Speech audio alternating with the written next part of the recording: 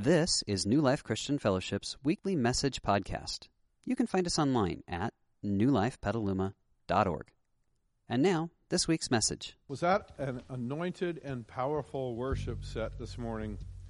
That was awesome. We have been blessed with wonderful, wonderful worship. I was standing in the back, alternately singing and crying, because it's an amazing thing that God's love never runs out on us. And I hope that's a message that you hear loud and clear this morning. In all that we say and all that we do, it's a great morning to be in church. We have a number of things to celebrate. I know there's a little football game that's going on today. I'll just leave it at that, okay? I want to say a big thank you to those of you who said, yes, we will empty out a little bit of the 10 o'clock service, so we will come to the 8:30 service. A big thank you to all of you who got up early this morning to come and give people a little bit more room to fill in that 10 o'clock service. This is a great Sunday in our church because 17 years ago this morning, we had our grand opening service. How fun is that?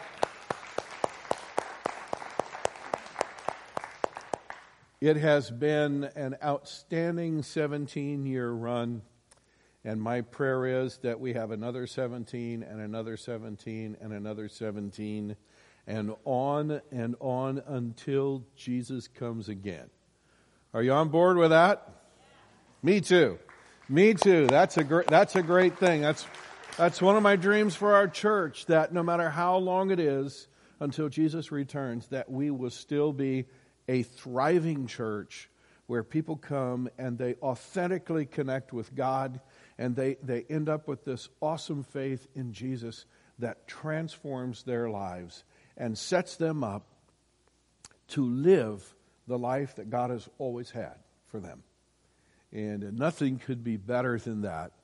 And nothing could more empower that than that ongoing love of Jesus that's constant through every change. And so I want to say welcome this morning. For those of you who are brand new to New Life, I want to say a special welcome to you. You have stepped into the unfamiliar zone. I realize that. Thank you for having the courage to step out, to step into a place that and into a church service that you've never been in before. There are a couple of tools that I want to familiarize you with. We use them every week, all of us who come here, and the first is the long skinny card in your program. If you would pull it out, that's how we communicate with each other. It's how everyone here communicates with our staff. It gives you the opportunity to register for anything that our church does. It gives you the opportunity to ask our staff to pray about something that's happening in your life during this week. It also gives you the opportunity to tell me how you're going to respond to the teaching this morning, because I want to pray with you about responses that you might make. If you're used to going to a church where it's sort of the same over and over and over again, and so there's no real response for you to make, I just want you to know New Life is not like that. Every single time we have a teaching time, it's our intent that we would all learn. It's our intent that we would all be challenged. And it's our intent that as God works in our lives, He would help us apply during this coming week what we're learning here. And this morning is no exception to that. So there's a place on there for you to have two specific responses to the message today. And I have prayed that God will move many of us to have a specific response to what we're going to talk about today.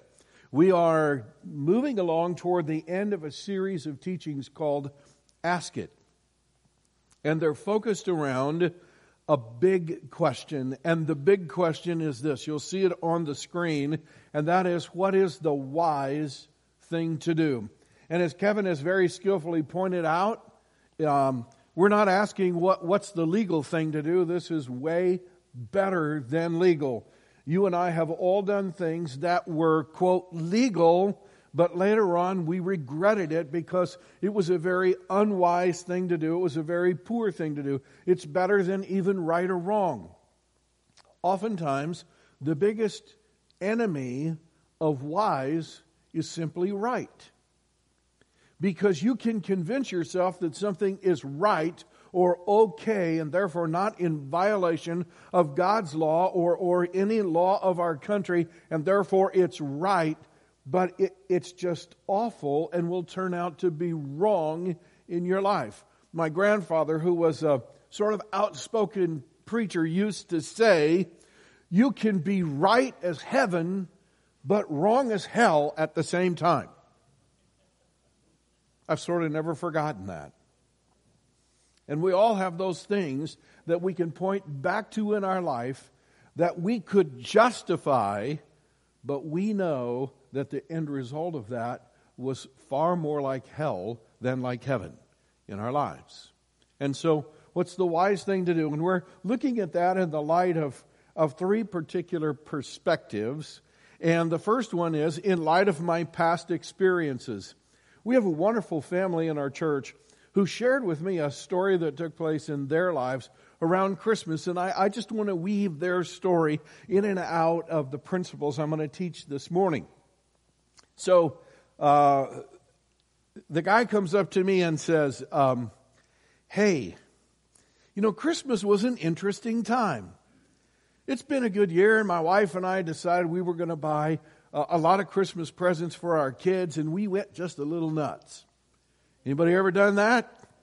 We went just a little nuts. And so Christmas morning, when the kids all got up, there were just like presents all over the floor, and the kids tore into the presents, and we thought it was going to be awesome because we had all these toys and all this fun stuff and everything.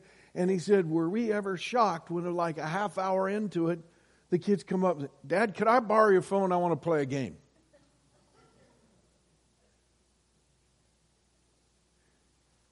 You know what he said to me? Now, he didn't say it in these exact words, but what he really said to me was, in light of our past experiences, we're not doing that again. Yeah.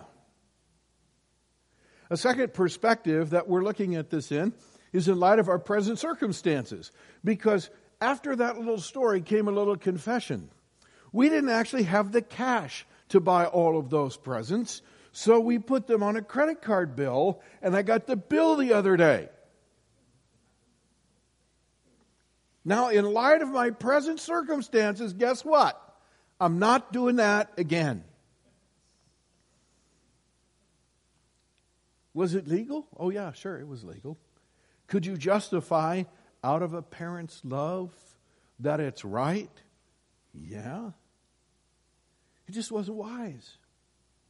And then there's a third thing that came out of that conversation. And that is, in light of my future hopes and dreams, are those the values I really want my children to have as they grow up? That they would grow up feeling spoiled and overindulged? No. So in light of my past experiences, in light of my present circumstances, in light of my future hopes and dreams, I need to be asking myself, what is the wise thing to do? Now listen, in the grand scheme of life, buying too many Christmas presents on one Christmas is not really a major thing, right? No, it's not really a major thing, but it's a great lesson to learn so that you don't make that same mistake on some future decision that has a lot more far-reaching consequences and circumstances involved in it. So that's the big question. Now this morning, we're going to add a fourth perspective to that. And in order to do that, we're going to break out what I call the collective wisdom triangle. So here you go. Okay? And we're going to start out up here with God's Word. Here's what you need to know when you're making a decision. You need to begin with God's Word because God's Word is truth. And I want to tell you something, though. We live in a day and age where it's widely believed that truth is relative. You pick your own truth. When the dust of human experience has all settled and the only thing that's left is what's real, you're going to find out that God's Word is not only true, it's universally true. That means it's true for everybody. You don't get to pick your own truth. God created you and put you into a world where He had determined already what truth is. God's Word is universally true, and it's also eternally true. So if you're going to live in wisdom in life, you have to start here. Now, down in this corner, we have personal wisdom, okay? And your personal wisdom is really a collection of what you've learned from God's Word, and it's enhanced by or affirmed by your past experiences, your present circumstances, and your future hopes and dreams. Today, we're going to work on this end of collective wisdom, but before I get into what that end of collective wisdom is, I just want to make an observation that all of us have made. You ever make a decision in life and it didn't turn out like you thought it was going to turn out, and you look back at it and you sort of hit yourself on the forehead and said, I should have seen that coming. We've all done that, right? Because when you look back, it looks so obvious. Well, here's a truth to put with that. When you reflect on something that you regret and you say, I should have seen that coming, here's the correlative truth that goes with that, and that is, if you should have seen it coming, somebody near you probably did.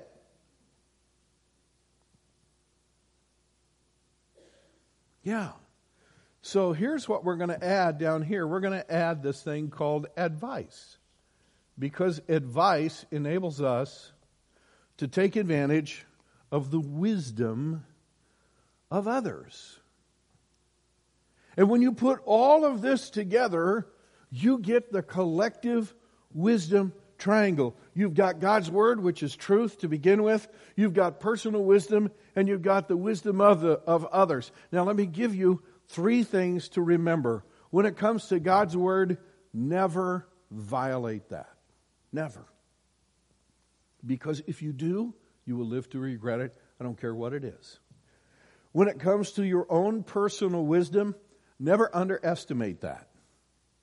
Take the time to ask yourself, in light of my past experiences, in light of my present circumstances, and in light of my future hopes and dreams, what's the wise thing to do? Never underestimate that, because 9 times out of 10, intuitively, you know the wise thing to do if you don't override it. And then in this corner, when it comes to advice, I want to tell you, never miss this.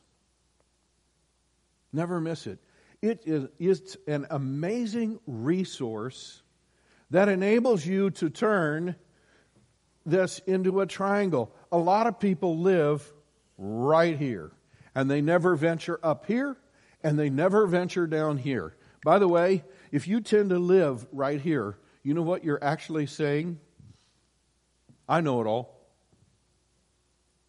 Because I really don't need God talking into my life, and I really don't need others talking into my life. And by the way, if you don't want God talking into your life and you don't want others talking into your life, what are you? A know-it-all. Hey, no, that's harsh, huh? It's just true. Have we all sat in that chair? Shake your head like this. Yes, we have. Okay? And what we're learning how to do is not sit just in that chair, but to live by collective wisdom. So why is it that it's so difficult for us sometimes, when you look at somebody else's life and you think, oh, don't date that guy. What are you thinking? What are you thinking when you buy that much house and end up with that much debt? We've all seen people make decisions that we stand by and we go, whoo, that's a head scratcher. Now, what is it that makes it so easy for us to see other people making those decisions and so difficult for us to see when it's us who's having to make that decision? Well, here's the answer. Emotions. Emotionally charged environments just are not good for making decisions. When we get our emotions involved, it colors and clouds our vision. Let's go back to our family who was buying Christmas presents. Are there any emotions involved when parents buy Christmas presents for their kids? What do you think? Oh, yeah. And what they were envisioning in their minds was, I love my kids, I love my kids. I'm so grateful for my kids. I'm so grateful for my family. I'm just going to go overboard. We're going to have this fabulous Christmas, and my kids are going to open present after present, and they're going to run up, and they're going to hug my neck and say, thank you for being my parents. I'm so glad you're my parents. Hello, where did we go from reality to crazy land? Yeah. See, that's what happens when we get into these emotionally charged situations. Now listen, I already said, buying too many Christmas presents, not really a big deal in life. But listen, when you are faced with a decision that involves some major temptation, okay?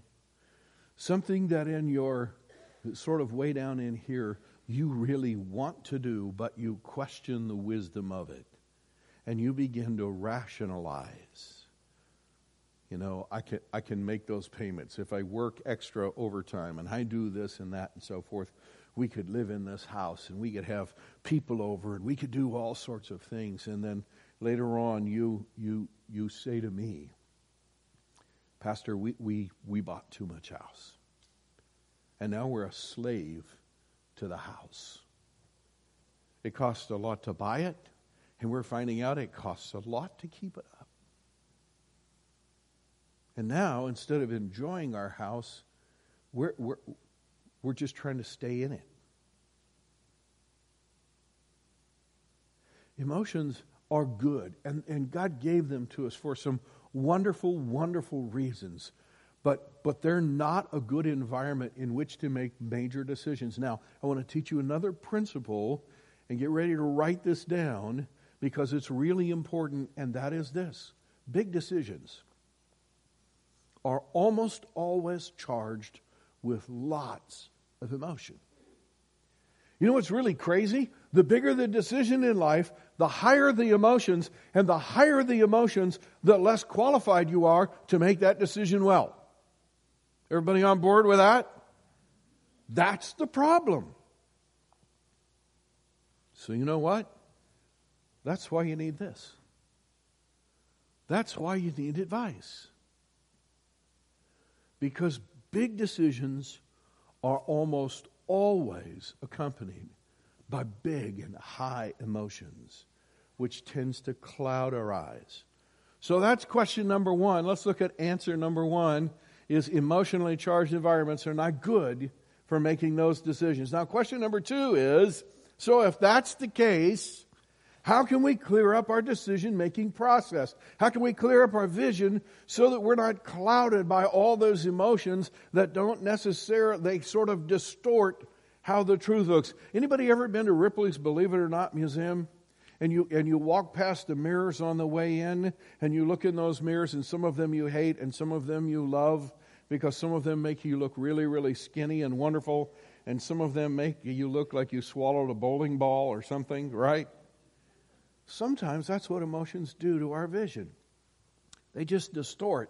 Now, God speaks to this in His Word. In Proverbs chapter 15, here's what God says. Plans go wrong for lack of advice. Many advisors bring success. I want you to write this down underneath that passage, okay? The key is advice. That's actually what God is saying to us. This was written by Solomon. At that time, the wisest man who ever lived, and maybe the wisest man who ever will live or did live. But what he says is, plans go wrong for lack of advice. If you want to make good decisions in life, you have to seek advice, period. That's what he's saying.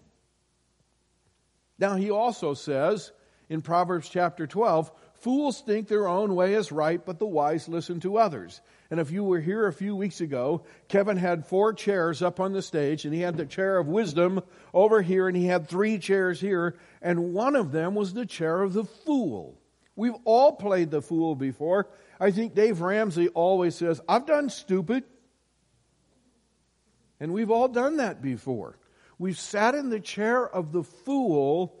Why? Because those around us were saying to us, I don't think you should be doing that. Have you considered this? Have you considered that? If I were you, I would not be doing that. And what did we do? We did it anyway.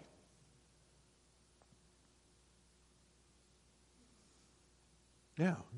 So not only is advice the key, but you have to recognize that sometimes when you don't listen to advice or you don't want to listen to advice, that might be really good for you. We're going to come back and visit that in a few moments.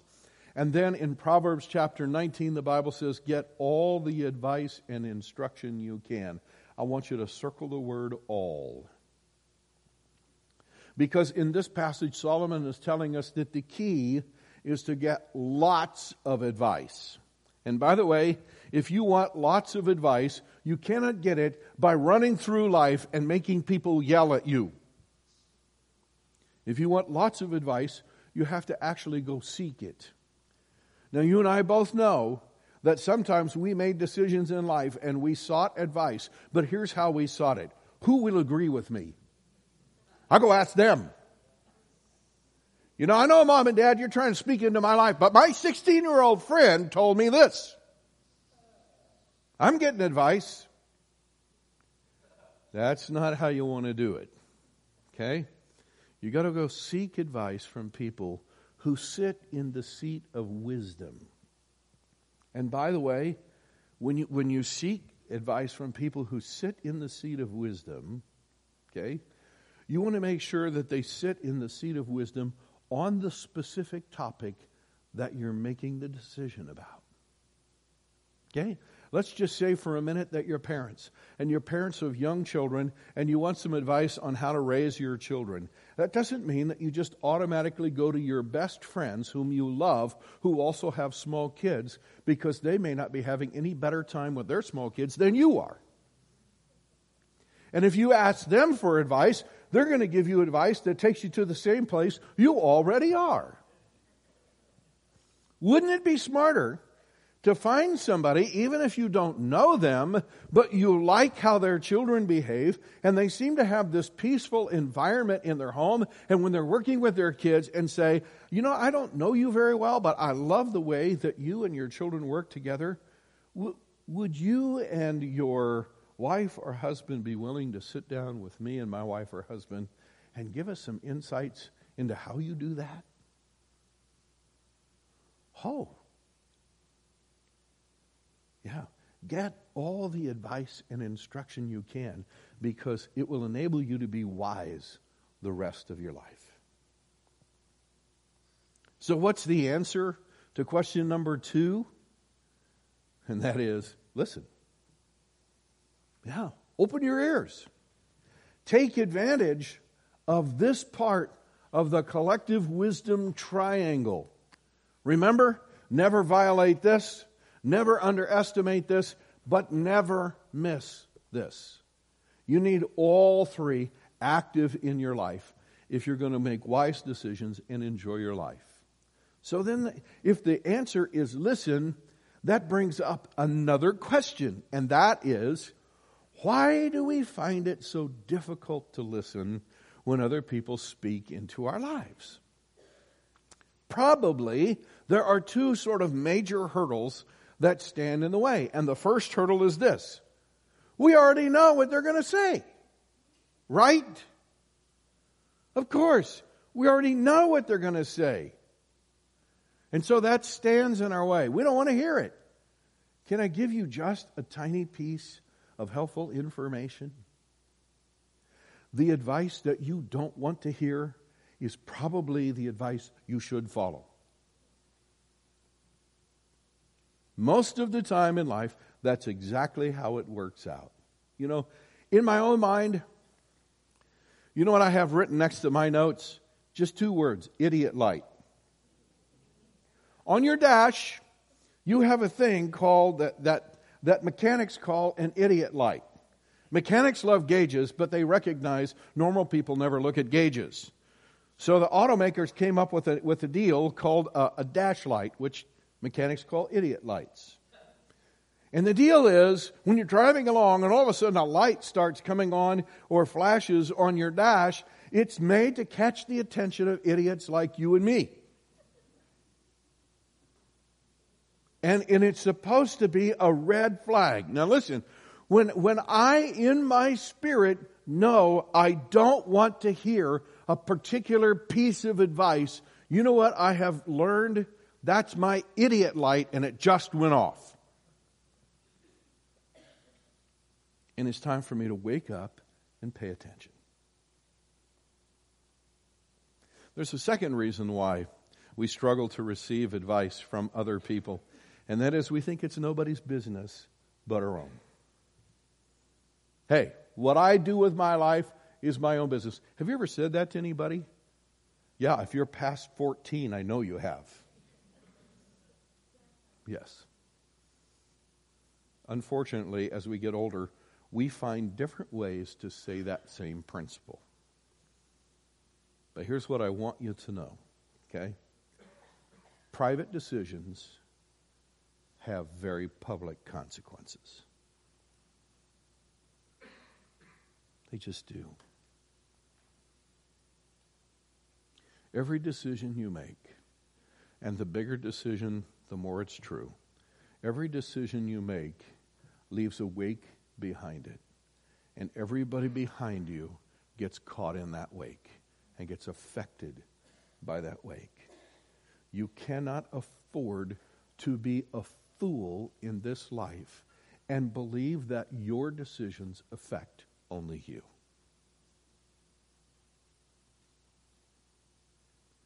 One of the biggest reasons you want to make wise decisions in life is all of these people behind you and around you who have to live with the decision that you're making. If you love them, you will make decisions that involve all three of those, and you will live in that collective wisdom. Now, as we close, I want to bring this down to two things today. They're the things that I've been praying for about you and I've been praying for about me. And there are people in this audience right now who are involved in making significant decisions in your life. And some of you, without hearing this message, would have gone out and made your decision based on this alone. I want to encourage you with everything that's in me. This week, would you go here? And would you seek advice and prayer from someone that you believe sits in the seat of wisdom in the area where you're making your decision? And would you just be open with them and transparent and sit down and sort of do a life dump in terms of here's where I am in life, here are the circumstances in my life, here are the things I see about this decision that would make me lean this direction. Here are the things that I see that would make me lean away from this direction. But more than having you agree with me about this, I would like to have you speak into my life, and I would like to have you pray with me about this all week long. And later on this week, if God gives you some insight or something, would you pick up the phone and call me and tell me what God says? Because I can tell you, friends, when we learn to live like that, life gets amazing. Are you on board with that? I'm praying for you that you will do that. For those of us who are not making big decisions this week, you know what I'm praying for us? That somehow we will remember this when it's our turn. Right? So that we can make terrific decisions. There's one other group of people that I want to address before I lead us in prayer. And that is those of us seated in the audience who have been investigating Christ. We've been hanging around church, or maybe it's our first time in church. It really doesn't make any difference. But the difference between us and where we should be is the fact that though we have begun to investigate Jesus, we've never come to the place where we want to partner with Jesus in terms of the salvation and the forgiveness that he offers. That's a very clear line in the Bible. And one of the things I love about our church is we don't tend to draw lines. You could walk into our church this morning and you could be a Christian or you could not be a Christian, and you'll get treated the same no matter what. Because, by the way, God loves you just as much whether you're a Christian or not. But when it comes to your eternity, and when it comes to your present life, which side of that line you stand on makes a huge difference. Not in God's love, but how well your life works. And I want to give you some compelling reasons to step over that line and step over the line that puts you in a personal partnership with Jesus. Because you can't really live fully in this triangle unless you're fully on board with Jesus. Because the first thing that God's going to tell you in His Word is that outside of Jesus, your life will struggle, and outside of Jesus, you really have no hope for eternal life. Jesus said He came to bring us eternal life. That's not a right that you have because you breathe. It's a privilege and a position that you choose. And you choose it by placing your faith in Jesus and saying to Him, I believe you're the Savior of the world, the one and only Savior this world will ever have. And I believe that you can and will and you want to bring me eternal life. And so I choose you as my Savior. And I do it today. You don't get across the line by going to church a certain number of times. You don't get across the line by making sure your good deeds outweigh your bad deeds. You get over that line only by making that choice and saying it to Jesus. And so I want to lead you in that. So that when we leave here today, every single person sitting here has the right and could know that if I died today, it would not only be my last day on this earth, but it for sure would be my first day in heaven. And if I live in this day, it not only will be my last day to live on that side of the line, it will be my first day to be on this side of the line, partnered together with Jesus for as long as I live and into eternity.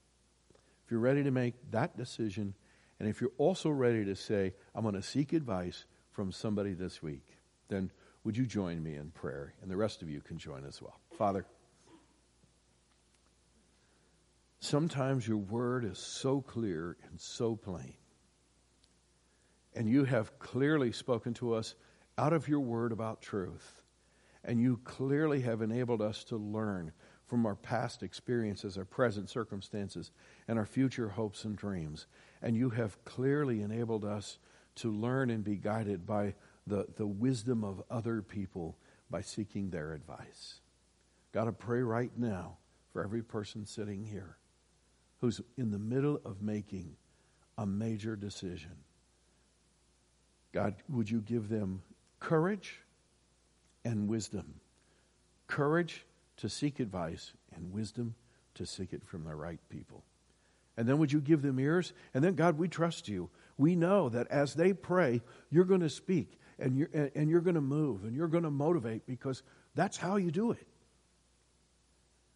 And on the other end of that, they're going to make a wise decision because it'll be one guided by you. And then, God, I pray for our friends this morning who haven't yet decided to step over the line, but they're making that decision today. I pray also that you would give them courage to do that. And friend, if you're ready to make that decision, here's a simple prayer that you pray and you mean it. Dear Jesus, today I step over the line. I acknowledge and believe that you are the one and only Savior this world will ever have. And I choose you as my Savior. Together we all pray in Jesus' name. Everybody said, Amen. We hope you enjoyed this week's message. You can find more information about New Life, including contact information, at newlifepetaluma.org. Thanks for listening.